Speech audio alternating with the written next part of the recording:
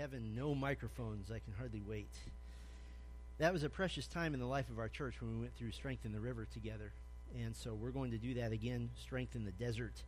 And I am excited about this. I've spent a number of days just going through the Bible and examining some of these people, and really to narrow it down to only 15 was actually hard.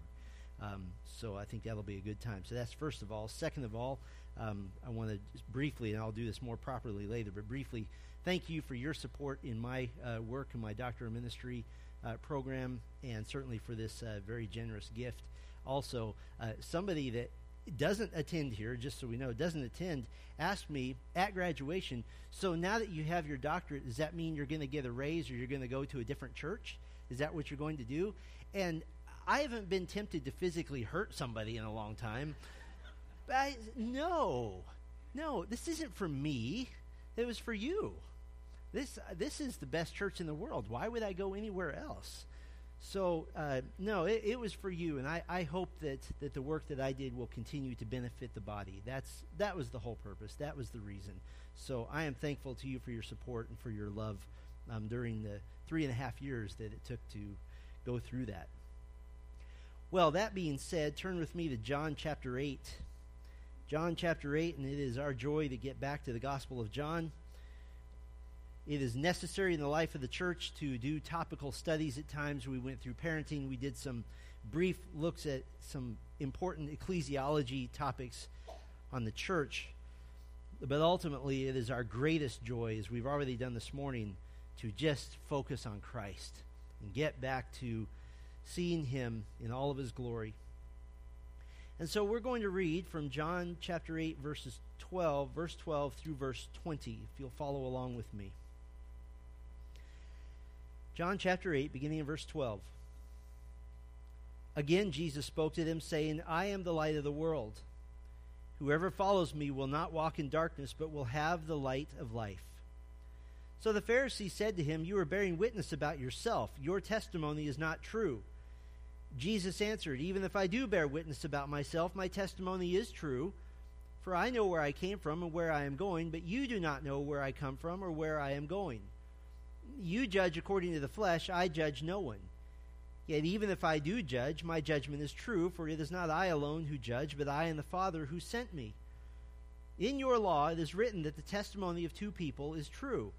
I am the one who bears witness about myself, and the Father who sent me bears witness about me. They said to him, therefore, Where is your Father? Jesus answered, You know neither me nor my Father. If you knew me, you would know my Father also. These words he spoke in the treasury, as he taught in the temple, but no one arrested him because his hour had not yet come. I've lost track of how many times I've heard quoted from the Bible, well, the Bible says, sing to the Lord a new song, as an excuse to only sing new songs. There are churches in America that won't sing a song for longer than a month, and then it goes in the trash can, never to be heard from again. To have a disdain and a condescension towards songs that our mothers and grandmothers and fathers and grandfathers in the faith sang. Those songs that were sung 100 years ago, 200 years ago, 500 years ago, 1,500 years ago. And especially if you use the dreaded word hymn. That's meant to make us think of dust and funerals and just old. We're not with it if we sing hymns. But what is a hymn precisely? Well, the word hymn is a transliteration of the Greek word humnos, and it simply means a song of praise toward a God. And of course, for Christians and now for the world, a hymn has become a song of praise toward the one true God. But a hymn is primarily God-focused. It's not usually a song telling God how devoted I'm going to be. It's more often a song speaking of how faithful and true God is. A hymn is theological in nature. It recounts for us the truths of Scripture in song form. As a matter of fact, Greek has a verbal form, humneo. It means to sing, and so to sing a song of praise is to hymn. I'm going to hymn. We could properly say not just I'm going to sing a hymn, we could say I'm going to hymn a hymn. Hymns go all the way back to the early church. Ephesians 5:19 commands the church to sing hymns when we gather together. And because they're theological in nature, they're meant to render praise to God, and they're meant to remind ourselves of the truths of God. This is why Ephesians 5:19 says we sing hymns to one another. Hymns are meant to be repeated. It's not just a one-shot wonder, never to be sung again. I mentioned before, the oldest known extra-biblical hymn was discovered in Egypt and dates back to about 260 A.D. It's intensely theological. It contains both lyrics in Greek and musical notations. The English translation only has 7 lines, but listen to what it teaches in 7 lines. The doctrine of the Trinity, the doctrine of the sovereignty of God, the doctrine of the omnipotence of God, and the doctrine of the kingly rule of God over the nations, in 7 lines. As a matter of fact, it uses the verb hymn in it as a verb. And it goes like this in English. Let it be silent, let the luminous stars not shine. Let the winds and all the noisy rivers die down, as we hymn the Father, the Son, and the Holy Spirit. Let all the powers add, Amen, Amen. Empire, praise always, and glory to God, the sole giver of good things. Amen and amen. That's intensely theological in just a few lines. Now, all through the history of the church, the Lord has given us hymn writers for every age, and the very best of the best we continue to sing over and over and over again to be reminded in familiar fashion of the glories of God as revealed in Scripture, to sing the truths of the cross and of Christ. You see, the hymn writers knew something. They know that there's very little in our worship of God which can endure beyond the hymn which takes Scripture and explains it. Hymns outlast even the greatest sermons. They stay with us for a lifetime. They lead us all the way home to heaven. Now, I can prove this to you right now. Almost all of you can immediately recall, "Then sings my soul, my Savior God to thee." What's the next line? "How great thou art." And you can hear it in your mind. Don't raise your hand, but how many of you right now remember what I preached last week? You don't. And don't lie by raising your hand. But the thing is, the songs stay with us. The songs stay with us. Listen, when I'm on my deathbed, I don't want to listen to a sermon. I want to hear a hymn. I want to hear the songs that I've sung for the decades of my walk with the Lord. And so what the hymn writers knew is that scriptural truth put to song carries us for a lifetime of praise to and trust in the Lord. And so as we take the coming weeks to examine John 8 and 9, we're going to see the great hymn writers of the past and great hymn writers of the present. We're going to see that they took these principles and these truths and they put them to memorable music, hymns for us to rehearse these truths for ourselves. And so we're calling this mini-series What the Hymn Writers Knew. What the hymn writers knew. And today what the hymn writers knew is that our Savior Christ is fairest Lord Jesus. Now, we don't use the word fair in the way that hymn does really very often anymore. The way that particular use is given, it means something that's flawless, something of perfection. And the best way to explain this is to remind you of the 1937 Disney movie Snow White. And the evil queen, she gazes at herself in the mirror and she says, which is often misquoted by the way, "Magic mirror on the wall, who's the fairest of them all?" Of course, she wants the answer to be herself. Eventually, the mirror says, "Over the 7 jeweled hills in the cottage of the 7 dwarves dwells Snow White, fairest one of all." But the evil queen and the mirror both get it wrong. The hymn writer knew, fairest Lord Jesus. And he said in verse 3, "Fair is the sunshine, fairer still the moonlight, and all the twinkling starry host. Jesus shines brighter, Jesus shines purer than all the angels heaven can boast." Now, where do you think the hymnist got the understanding that Jesus is the one who shines brighter, the one who shines purer than even all the angels of heaven combined? Well, he gets them from the word of Jesus Christ himself in John 8:12. But we really need to set up to understand what Jesus is saying when he said, "I am the light of the world." This is what that hymn is based upon. So if you'd indulge me for a few minutes, I think that this text is really more easily understood in the context of the bigger picture of Scripture. The important metaphor of light in Scripture, it cannot be overestimated. It's absolutely everywhere. And in particular, the concept of light very often has direct connections to God himself in a variety of ways.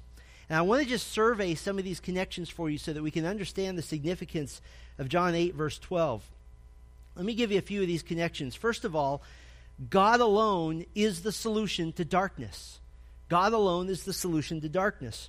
Genesis 1, we go all the way to the beginning. In the beginning, God created the heavens and the earth. The earth was without form and void, and darkness was over the face of the deep. And the Spirit of God was hovering over the face of the waters. And God said, "Let there be light." And there was light. And God saw that the light was good, and God separated the light from the darkness. Now you have to understand something. Remember, you cannot understand darkness without light, and you cannot understand light without darkness. You must have both. And so right off, woven into the very created order, was this dichotomy of darkness and light, and God as the one who solved the darkness. Here's another connection. God has the character of steadfast love. God has the character of steadfast love. Now, light was created before the light givers were created. In other words, God didn't create the sun, moon, and stars and then say, "Oh, cool, look what those things are doing." It wasn't a surprise to him.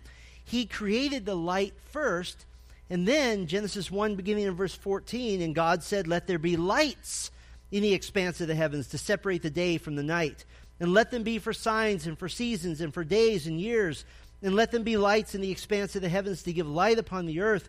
And it was so. And God made the two great lights, the greater light to rule the day, and the lesser light to rule the night, and the stars. And God set them in the expanse of the heavens to give light on the earth. Now, what does that have to do with the character of steadfast love? Well, the psalmist understood this particular creative act of God as proving something. Psalm 136, beginning in verse 7, says, "To him who made the great lights, for his steadfast love endures forever." In other words, that as the sun and the moon just keep going and going and going, that's how the steadfast love of the Lord works. The sun to rule over the day, for his steadfast love endures forever. The moon and stars to rule over the night, for his steadfast love endures forever. Here's a third connection between God and light. God's holiness will not endure sin. His holiness will not endure sin. There's a theological outworking of light versus darkness. 1 John 1:5, "This is the message we have heard from him and proclaim to you, that God is light and in him is no darkness at all." Habakkuk 1:13 says that God is of purer eyes than to see evil and cannot look at wrong. Isaiah 6 says that God is holy, holy, holy. That God cannot abide unholy and impure men. He will only abide with those who are like him, those who are of the light. There's another connection between God and light. God gives favor to those he chooses to love. God gives favor to those he chooses to love. The book of Exodus records God's rescue of his chosen people of Israel from Egypt, and God used 10 plagues to demonstrate his might to Egypt, and the 9th plague, of course, was the plague of darkness. It was darkness that was so deep that Exodus 10, verse 21 says it was a darkness to be felt. But very interestingly, it was localized. It was localized. Exodus 10, beginning in verse 22, says, "Moses stretched out his hand toward heaven, and there was pitch darkness in all the land of Egypt 3 days. They did not see one another, nor did anyone rise from his place for 3 days. But all the people of Israel had light where they lived." That's phenomenal. Apparently, there must have been a line somewhere. You could stick darkness, light, darkness, light. God's showing his favor.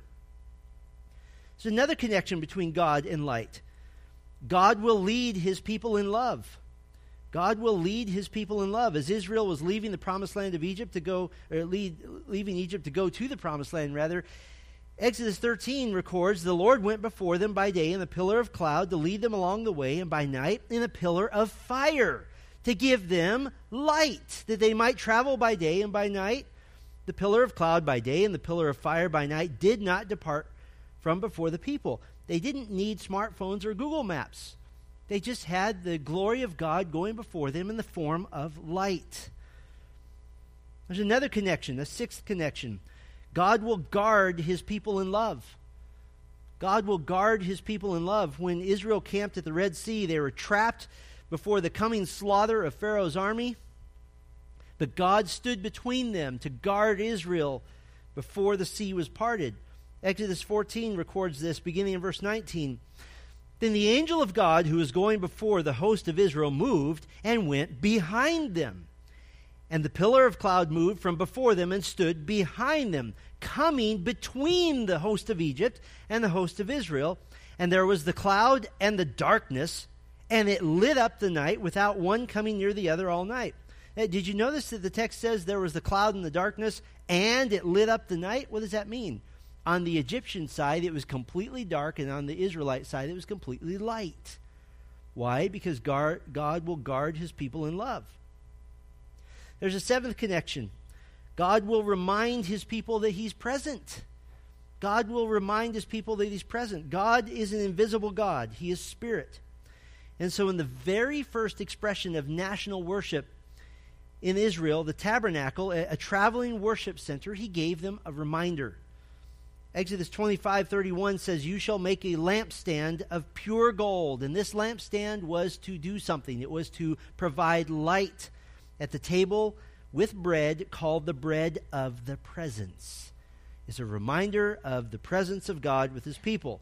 Leviticus 24:2 says that light from that lampstand was to burn continually to show that God is with his people continually. There's another connection. God is working even when we don't see him. God is working even when we don't see him. The book of Esther is all about God's faithfulness to his people, even when they're not faithful. Exiled Jews who had chosen to stay in Persia were suddenly in extreme danger. The Persian emperor had been tricked into signing a death decree for all the Jews in all the provinces. But in a book in which God is never mentioned and which prayer to God is never mentioned, God still providentially was working behind the scenes to save his people. And what was the reaction of the people being spared? We get maybe the biggest hint in the whole book as to who was actually behind this rescue. Esther 8, verse 16, the Jews had light and gladness and joy. That's the only clue we get, the God of light. There's a ninth connection between God and the metaphor of light. God gives good to those who love him. God gives good to those who love him. In Psalm 4, the psalmist asks a rhetorical question. It's a question asked by mankind ever since the time people have turned away from God. He says, "There are many who say, 'Who will show us some good?'" Who will show us some good? These are the people who don't know God, who are not following him, they're not worshiping him, and they're trying to find happiness with feasting and with drunkenness. And so the psalmist answers his own question. There are many who say, "Who will show us some good?" Lift up the light of your face upon us, O God.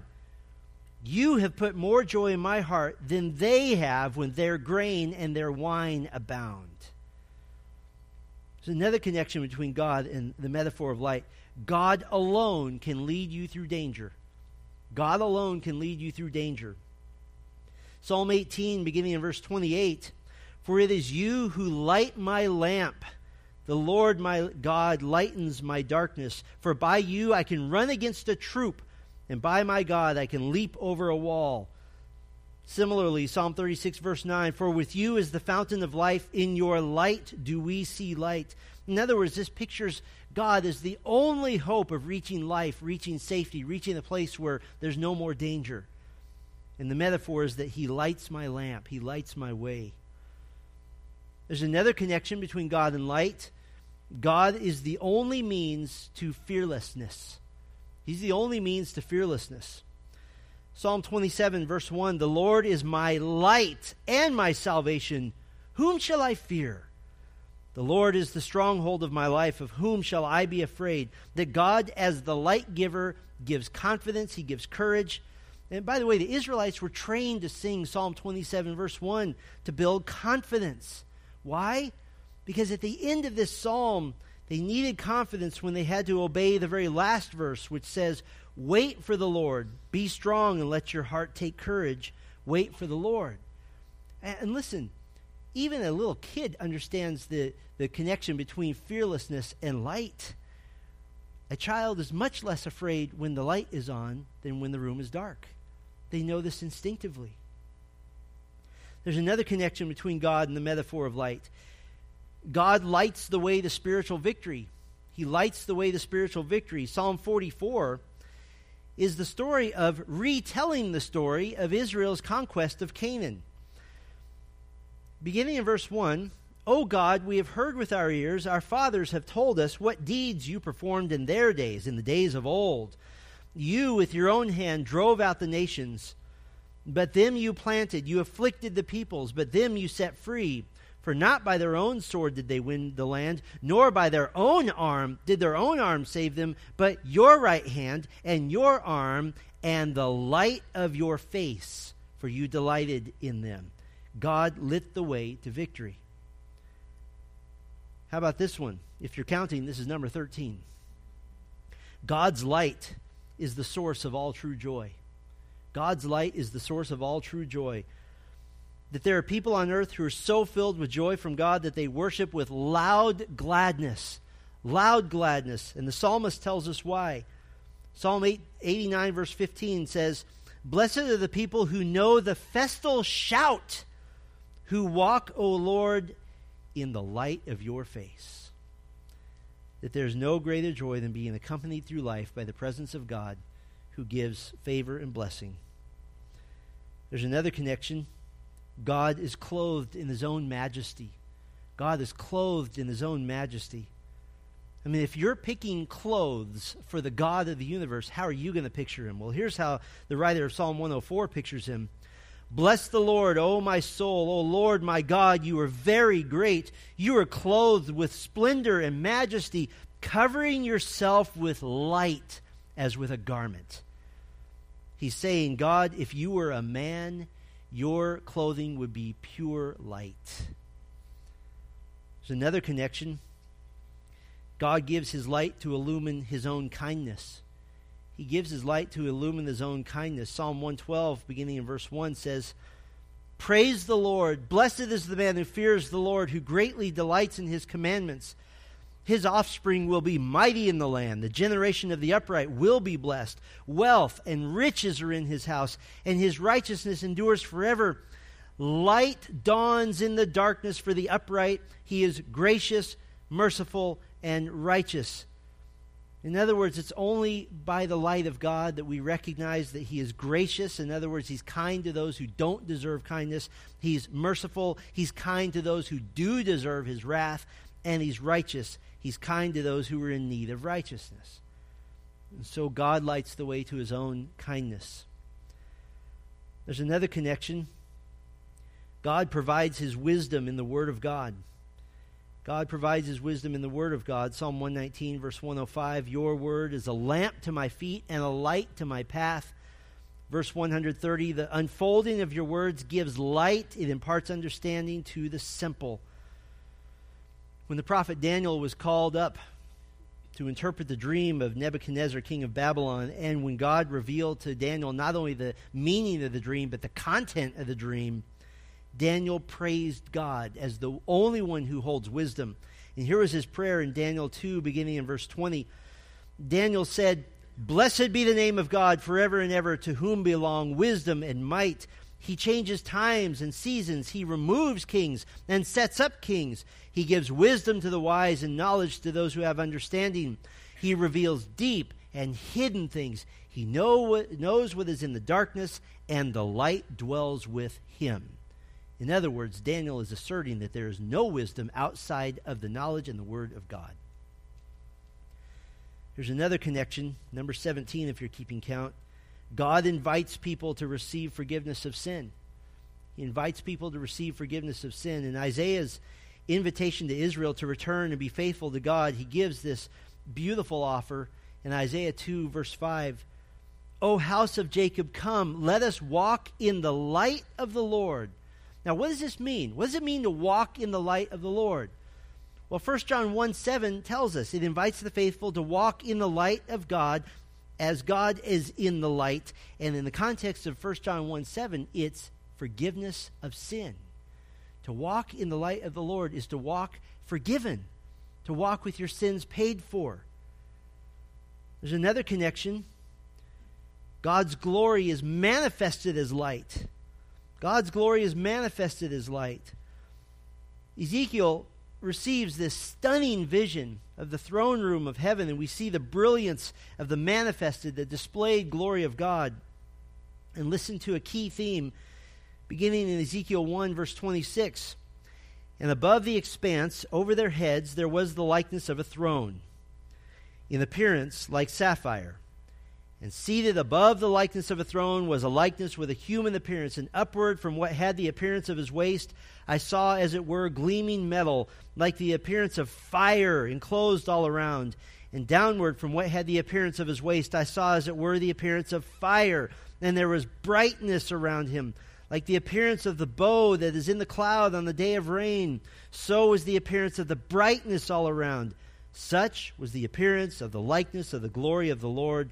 And when I saw it, I fell on my face. Fire, fire, brightness, brightness. It is the manifestation of God's glory. There's another connection. God's judgment is unstoppable. God's judgment is unstoppable. When God was punishing Israel for their covenant infidelity, he describes his judgment with a metaphor that says it's swift, it's inescapable, you cannot run from it. Hosea 6, verse 5, he says, Therefore I have hewn them, I have cut them by the prophets, I have slain them by the words of my mouth, and my judgment goes forth as the light. In other words, that the rebellious can escape the judgment of God about like you can avoid light. It can't be done. If I have a flashlight and I say 3, 2, 1, duck, when I turn it on, you will not beat that beam of light. You can't do it. That God's judgment is like a laser beam that will always find its target. There's another connection. God is my assurance of spiritual victory. God is my assurance of spiritual victory. In Micah chapter 7, God has threatened judgments to a decadent society. But on behalf of a little group, a little tiny group, a godly remnant, the faithful few, Micah expresses his hope, even as God will allow Israel's enemies to have victory for a time. Here's his hope. He begins in verse 7 of chapter 7. But as for me, I will look to the Lord. I will wait for the God of my salvation. My God will hear me. Rejoice not over me, O my enemy. When I fall, I shall rise. When I sit in darkness, the Lord will be a light to me. What's the context? Context of Micah 7 is the coming fall of Jerusalem to Babylon. Someday the Lord will make it rise again. By the way, our Bible practically ends with the restoration of Jerusalem, now called New Jerusalem, is literally the greatest and biggest city that the world has ever known. The biggest city by area on earth today is the New York metro area at 13,318 square miles. New Jerusalem, 2.75 billion cubic, not square, cubic miles. That's light from the darkness. That's spiritual victory. Now listen, those are just some of the general connections between God and light. The Old Testament gets even more specific, that God will someday come in person. The hope for Messiah will come to save his people from their sin. And Isaiah in particular loves this metaphor. Let me just give you a few of them. Connection between God's Messiah and light. First, God's Messiah will take away sin's darkness. God's Messiah will take away sin's darkness. Isaiah 9 verse 2, very familiar to us. The people who walked in darkness have seen a great what? Light. Those who dwell in a land of deep darkness, on them has light shone. Another connection, God's Messiah will invite all nations to be forgiven. All nations will be invited. Isaiah 49 verse 6, I will make you as a light for the nations, that my salvation may reach to the end of the earth. There's a third connection. God's Messiah will be the manifest glory of God. We saw that light is the manifest glory of God, but now Messiah will be the manifest glory of God. Isaiah 60, arise, shine, for your light has come, and the glory of the Lord has risen upon you. For behold, darkness shall cover the earth, and thick darkness the peoples. But the Lord will arise upon you, and his glory will be seen upon you, and nations will come to your light, and kings to the brightness of your rising. That's Messiah. In fact, just as a little detail, we get another connection. God's Messiah will replace any need for sun or moon. Replace any need for sun or moon. Isaiah 60 verse 19, the sun shall be no more your light by day, nor for brightness shall the moon give you light, but the Lord will be your everlasting light, and your God will be your glory. And another connection, God's Messiah will take away all sadness and grief from those who love him. He'll take away all sadness and grief. And how is this pictured? Isaiah 60 verse 20, your sun shall no more go down, nor your moon withdraw itself, for the Lord will be your everlasting light, and your days of mourning shall be ended. I want you to take all those connections and just hold them. Hold on to them. Because now we get to the New Testament, and we get to something called the Feast of Booths. We looked at the Feast of Booths in detail when we were in John 7, but that was a number of months ago, so I think it's useful for us to go back and remember the significance of the Feast of Booths. The Feast of Booths, the Hebrew word is sukkah for booth or tent or tabernacle. It's the last in the series of festivals given to Israel as recorded in Leviticus 23. And it's very much a Thanksgiving type festival.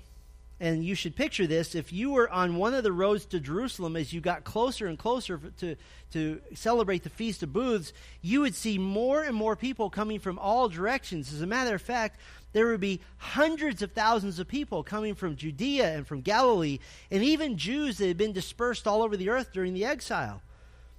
And as you approached the city, and especially as you entered the city, you'd see the strangest thing. It would look like everybody was having a camp out. There's tents or booths everywhere. The Jews would build temporary shelters of branches. It was a sukkah, a booth. They would build them in courtyards, rooftops, in and all around Jerusalem, on the roads. They were everywhere. It was a joyful holiday filled with celebration. It was also known as the Feast of the Ingathering because it was held at the end of the harvest season. This was commanded in Exodus 23. But the Feast of Booths, or the Feast of Tabernacles, had a memorial purpose also, something to remember. It was a time to remember when Israel lived in tents and temporary shelters as God led them through the wilderness and provided for all of their needs. That even as God was chastening Israel by having them wander in the wilderness, he also graciously provided for them. So it was a memorial Thanksgiving time to remember God's graciousness and his provision. The Feast of Booths was the last 7 days, and on the 8th day it ended the festival with a very solemn assembly. No labor was permitted on the 1st or the 8th days of the feast. Numbers 29, beginning in verse 12, outlines that there were animals to be offered as sacrifices. They were to offer burnt offerings, grain offerings, sin offerings. Every single day, offerings were given to the Lord in gratitude for his favor. But to the Jews, the sukkah, the tent, the temporary shelter, it wasn't just reminiscent of their personal accommodations as they were in the desert. It also spoke of the sukkah of God, as Numbers 9 records that over the tabernacle, the holy place where God met with his people, essentially the tent of God, the cloud and the fire of the glory of God would rest, indicating that he was present with them, and they would call this the sukkah of God. Well, Jewish rabbis eventually coined the expression from that word, the Shekinah, or Shekinah glory, the manifest presence of God seen as light. And on top of that, the Feast of Booths, the Feast of the Sukkah, it had prophetic significance to the Jews as well, not just looking back, but looking forward. It looked ahead to the Messianic age when the coming of Messiah God, he would come and dwell with them. And when we went through John 7, we talked about the nightly water drawing ceremony that happened each evening. And as the ceremony took place, the Levites played lyres. It's a small harp. They played trumpets, larger harps, cymbals, other instruments. A giant Levite choir sang with the songs. In the temple area, there were 3, possibly 4 golden candlesticks that were lit, these candlesticks, you ready for this, were 75 feet high. And they would put ladders up there, and it was a privilege to be a small boy, to be chosen to go up and to light these massive candlesticks, and you could see them everywhere. You could see them in the city, you could see them outside the city. And as the ceremony progressed, the priest would blow the shofar, the ram's horn trumpet, 3 times, and the water ceremony was happening. And this was to celebrate Isaiah 12, verse 3, that with joy you will draw water from the wells of salvation. It was like Thanksgiving and Christmas and New Year's all combined with a nightly musical celebration. But the major focus was really these giant lit up candles, the light. And everyone could see these massive golden candlesticks that rolled all of the significance of the Feast of Booths into one package, that God's presence lighted their way to with the Shekinah glory, God's coming presence with them when Messiah comes to light their way. So now you understand that to the Jew, the connection between God and light was extremely detailed, extremely clear, extremely important. You understand that to them, God alone is the solution to darkness. That God has the character of steadfast love. That God's holiness will not endure sin. That God gives favor to those he chooses to love. That God will lead his people in love. That God will guard his people in love. That God will remind his people that he is present. That God is working even when we don't see him. That God gives good to those who love him. That God alone can lead through danger. That God is the only means to fearlessness. That God lights the way to spiritual victory. That God's light is the source of all true joy. That God is clothed in his own majesty. That God gives his light to illumine his own kindness. That God provides his wisdom in the Word of God. That God invites people to receive forgiveness of sin. That God's glory is manifested as light. That God's judgment is unstoppable. That God is my assurance of spiritual victory. That God's Messiah will come to take away sin's darkness. God's Messiah will invite all nations to be forgiven. God's Messiah will be the manifest glory of God. God's Messiah will replace any need of sun or moon. God's Messiah will take away all sadness, take away all grief from those who love him. And now, at the Feast of Booths, that is rich with all that the Jews understand about the deep connection of God to light, going all the way back to creation, on the last day of this feast, Jesus Christ stands up and he says, I am the light. Do you understand that that statement was power-packed? It was a claim to be God. I am the light of the world. Whoever follows me will not walk in darkness, but will have the light of life. And the wicked leaders of Israel railed against this. They should have shouted for joy. They should have fallen at his feet. Instead, verse 13, so the Pharisees said to him, you are bearing witness about yourself. Your testimony is not true. They're saying that the person's own testimony about himself is invalid. And so Jesus gives 4 proofs that his testimony is true. First, Jesus alone can give self-testimony.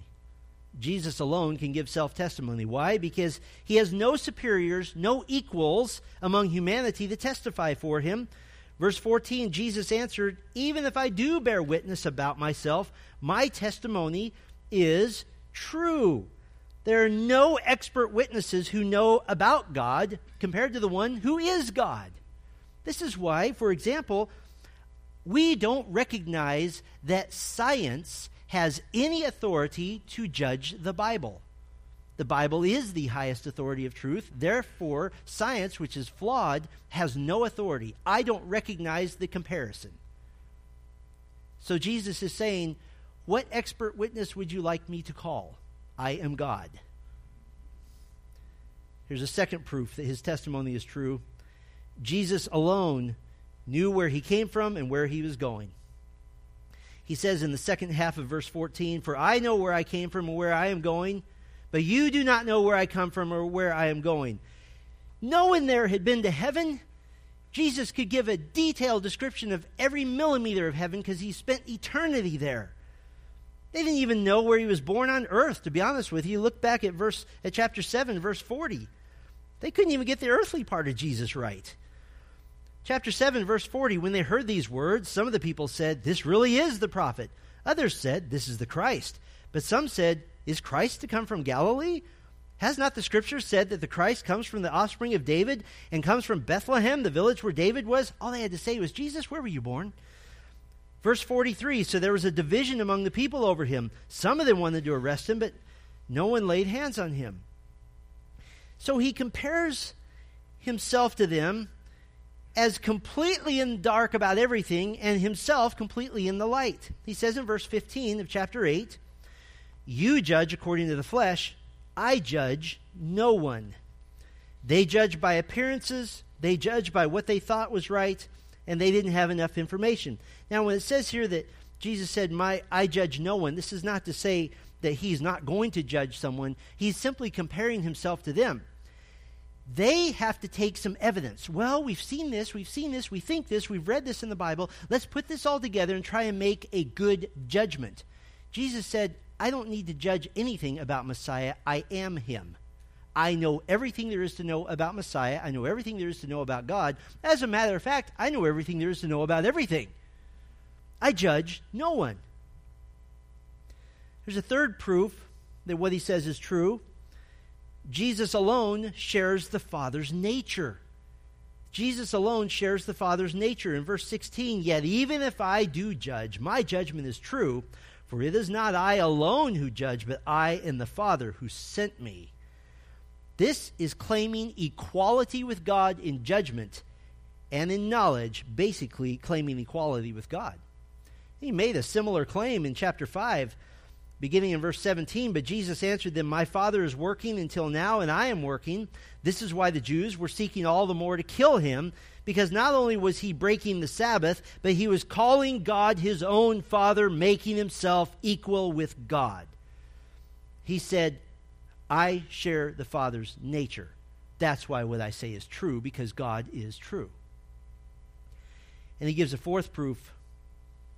Jesus alone knows that he's not his only witness. He's not his only witness. Verse 17, he nails him. "In your law it is written that the testimony of two people is true." And right there I imagine a pause where they all look at each other and nod. Yes, this is true. We finally agree on something. And then verse 18, "I am the one that bears witness about myself, and the Father who sent me bears witness about me."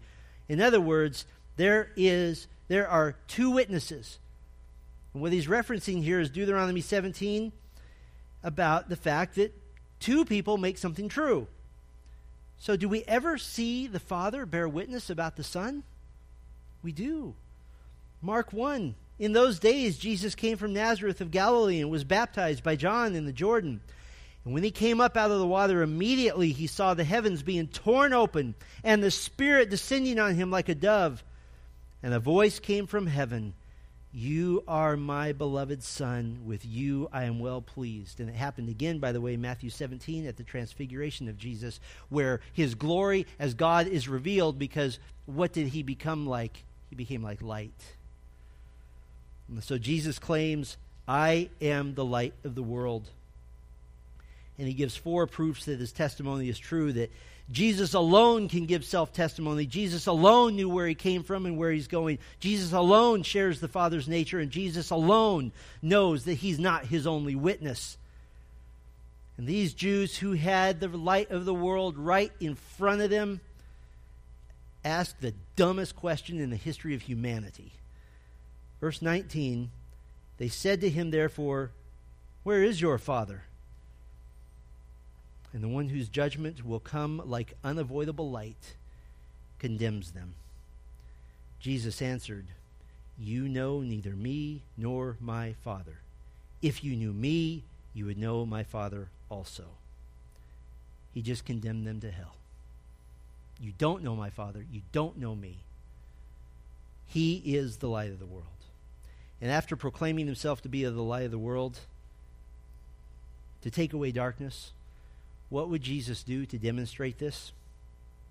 In the very next chapter, Jesus will take a man who has never seen light, a man who is born blind, and he will heal him and make him see, just to prove that he is the light. It's a perfect illustration of what Paul says in Colossians 1:13 and 14. We read the verses after this earlier. He has delivered us from the domain of darkness and transferred us to the kingdom of his beloved Son. In other words, to the kingdom of the light, in whom we have redemption, the forgiveness of sins. As a matter of fact, do you know what happened in your darkened soul at the moment the Holy Spirit regenerated you and opened your spiritual eyes? Do you know who you first saw when you had your spiritual sight healed and when you came to life? 2 Corinthians 4 verse 6 says, "For God who said," referring back to Genesis, "let light shine out of darkness," has shone in our hearts to give the light of the knowledge of the glory of God in the face of Jesus Christ. Jesus the light is the first thing you saw with your regenerated heart. Because not only is Jesus the light of the world, he is the light of your world. He's the light of my world. And the hymn writer knew this when he said, "Fair is the sunshine. Fairer still the moonlight and all the twinkling starry host. Jesus shines brighter, Jesus shines purer than all the angels heaven can boast." Do not forget the light. If you have not come to the light, today is your chance. And if you have, be a better worshiper because of who he is. Our Father, we come to you now thankful for the light of the world, Jesus Christ. We're thankful to you for his love. We're thankful to you that he is the embodiment of all that you are. That if we have seen him, we have seen the Father. And this morning, through the Word of God, we have seen Christ. We have sung of Christ. We have prayed of Christ. And so, Lord, we would thank you and bless you and ask you to make us better worshipers. We have no other application this morning to this message except to ask you to help us to honor Christ more, that he might become more and we might become less. For it is in his name we pray. Amen.